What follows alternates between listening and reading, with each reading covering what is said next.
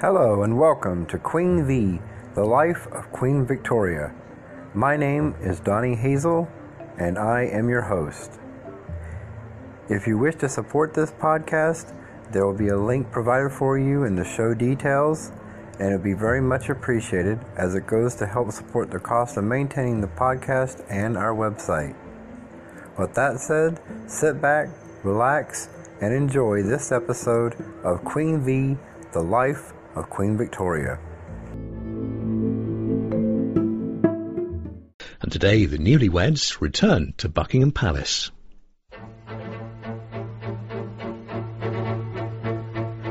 The happy pair are wed.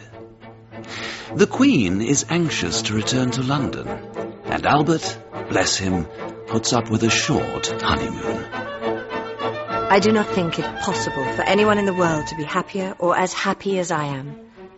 He is an angel, and his kindness and affection for me is really touching.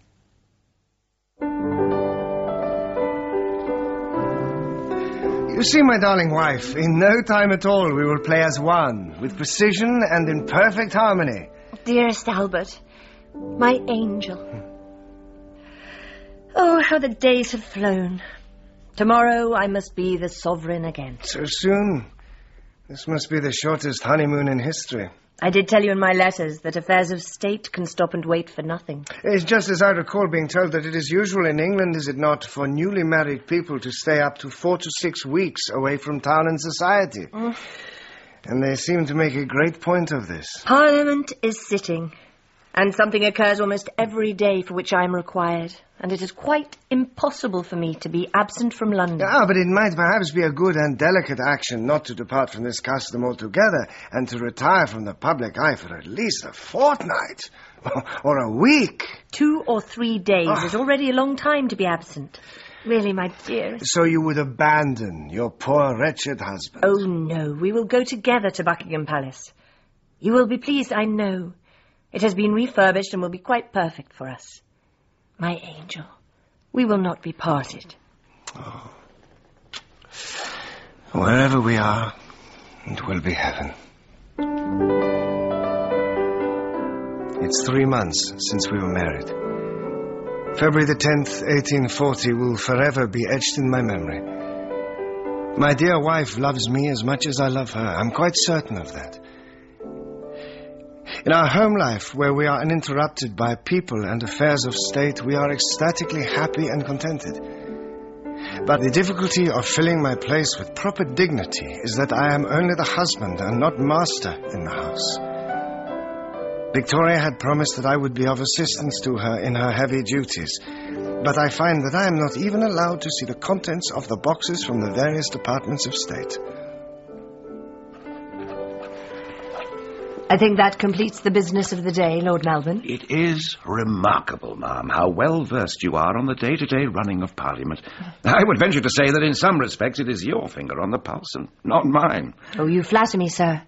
It is only that I am presented with the completed documents and proposals, whereas you are concerned with detail and formulation and argument.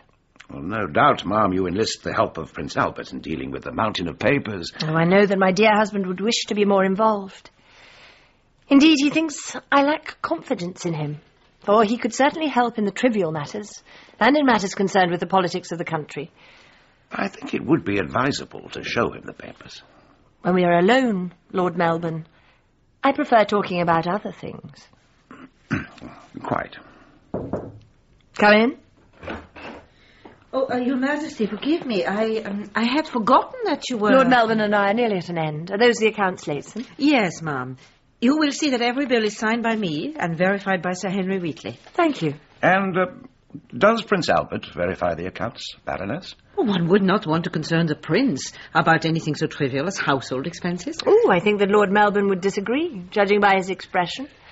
I will leave the two of you to discuss the matter. Good morning, my dear friend. Ma'am. Household accounts have always been my responsibility, my lord. One that you take seriously. Indeed I do, as with all the other tasks to which I am entrusted. Your greatest responsibility, of course, was standing between the Princess Victoria and her mother, And in the circumstances, you were justified in doing so. Thank you. However, it would be ill-advised to stand between husband and wife. You do understand, I hope. I share a very personal and long-standing relationship with Her Majesty. All the more reason to stand off, as it were. You see, my dear Baroness, you would only draw down ruin on yourself and entail misery on her you profess to be devoted to. If you would excuse me, Lord Melbourne, I find this conversation both tiresome and unnecessary. Stubborn woman. It is quite remarkable how one's life can change so dramatically for the better. In the space of a few short months, I have managed to please both Parliament and the public. I was cheered in Birmingham, where I gave my first public address as president of the Anti-Slavery Society. Victoria and I were applauded at the opera. Indeed, it now seems the fashion to praise me.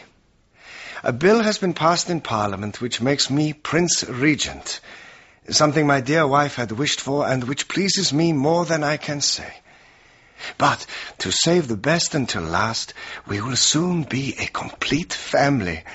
Our first baby is expected any day. I believe with all my heart that our marriage will be firmly anchored by this event. Victoria will need my help to fulfill her duties, and the deceitful Lehzen will fade into the background. No!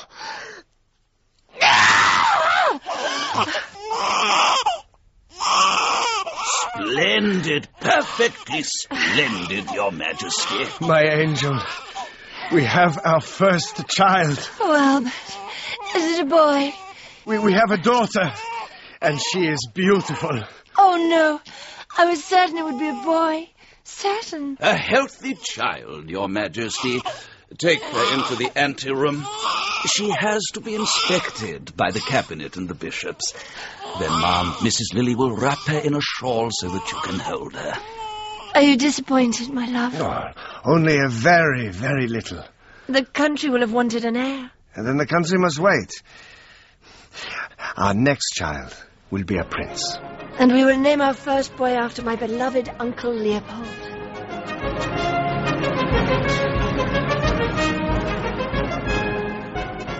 You have lain on the sofa long enough, my sweet bird. Put your arms around my neck. Proper rest will restore your strength. You think the baby's quite pretty, don't you? A pussycat. More a frog. Oh. That terrible frog-like action. All babies move in that way. Then she will grow out of it, I suppose. Our little Victoria Adelaide Mary Louisa. We should call her Vicky, perhaps, to avoid confusion. Shall I wrap your shoulders in a shawl, my love? I have today written this memorandum. It expresses my love and gratitude towards my beloved Albert. November 1840. The prince's care and devotion were quite beyond expression. He refused to go to the play or anywhere else, generally dining alone with the Duchess of Kent. He was content to sit by the Queen in a darkened room, to read to her or write for her. No one but himself ever lifted her from her bed to the sofa, and he always helped to wheel her on her bed or sofa into the next room. For this purpose, he would come when sent for instantly from any part of the house. His care of her was like that of a mother, nor could there be a kinder, wiser, or more judicious nurse.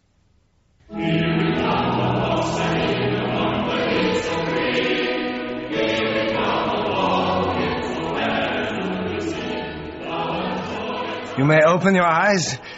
You too, Mr. Anson. Oh, I've never seen such a beautiful sight. It is quite wonderful. We searched the Great Windsor Park and beyond for the finest tree.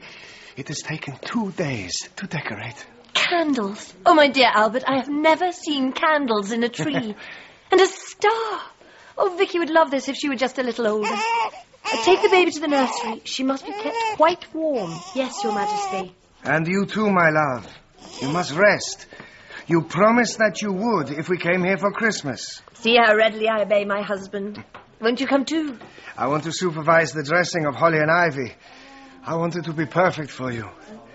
The largest boughs need to be suspended from the cornices. The ivy in loops, I think. Mr. Anson, what do you think? Magnificent. It is the way we do things in Germany. And my dear wife approves. How could Her Majesty fail to appreciate such beauty? You seem content, Your Royal Highness. Indeed, I am. Yesterday, the Queen gave me the keys to the cabinet boxes. I am at last to be consulted on the affairs of Parliament. It is as it should be. I'm delighted, sir. Nothing but good can come of Her Majesty's action. It shows her complete confidence in your understanding of this country's political and social structure. Lord Melbourne will be pleased. He has wanted this. I do believe it was the Queen's confinement. As you could see, I was eager to help her in any way. It was a gradual letting go, I think. You need to trail the ivy to the upper branches of the tree. It will give it focus. There is still the problem of Baroness Leitzen, Your Royal Highness. She has to go. Whilst I was away, I gather she meddled and made mischief whenever she had the opportunity. She complained about me constantly. The Queen is devoted to her, so it was going to be difficult to remove the Baroness. Then we will always be subject to troubled waters. And indeed, as the months pass, the Baroness interferes more and more, to the extent that Victoria and I had our first quarrel and exchanged bitter letters. This is most unsatisfactory, as my beloved wife is again pregnant with our second child. To make matters even worse, the government has fallen and Lord Melbourne is no longer Prime Minister. This distresses Victoria, as they had been so close for so many years. As ever, she has welcomed Sir Robert Peel with the warmth and courtesy expected of her.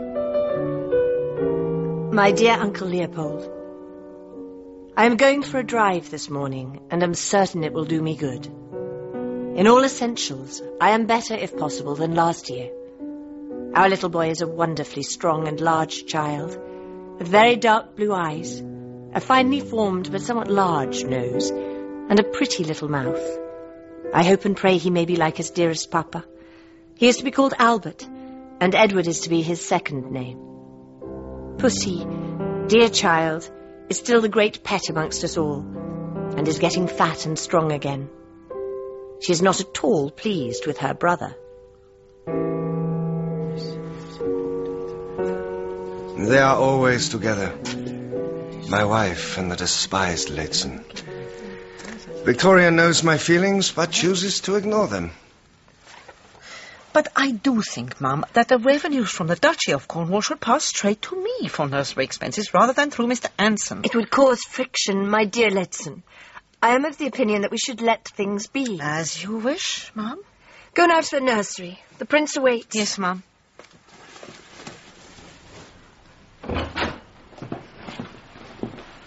My dear Albert, you work too hard. There is much to do. You were with the Baroness? Please, I cannot continue this argument. She has been my friend and ally for too many years. And regards herself too highly. The woman is a crazy, stupid intriguer, obsessed with a lust for power. Oh, please. I am not well enough for this. And I'm too worried about the children. Vicky is not thriving anymore, and the baby... Victoria, they are too much under her influence. I cannot listen to any more. I will sacrifice my own comfort, my life's happiness for my beloved Victoria. Indeed, I would die fighting for her existence as sovereign and for the welfare of my children.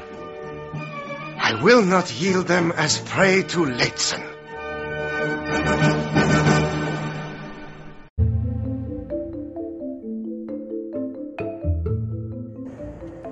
Thank you for listening to this episode of Queen Bee, The Life of Queen Victoria. Remember, if you would like to support this podcast, you can look in the show description notes to find a link. Thank you, and have a great day.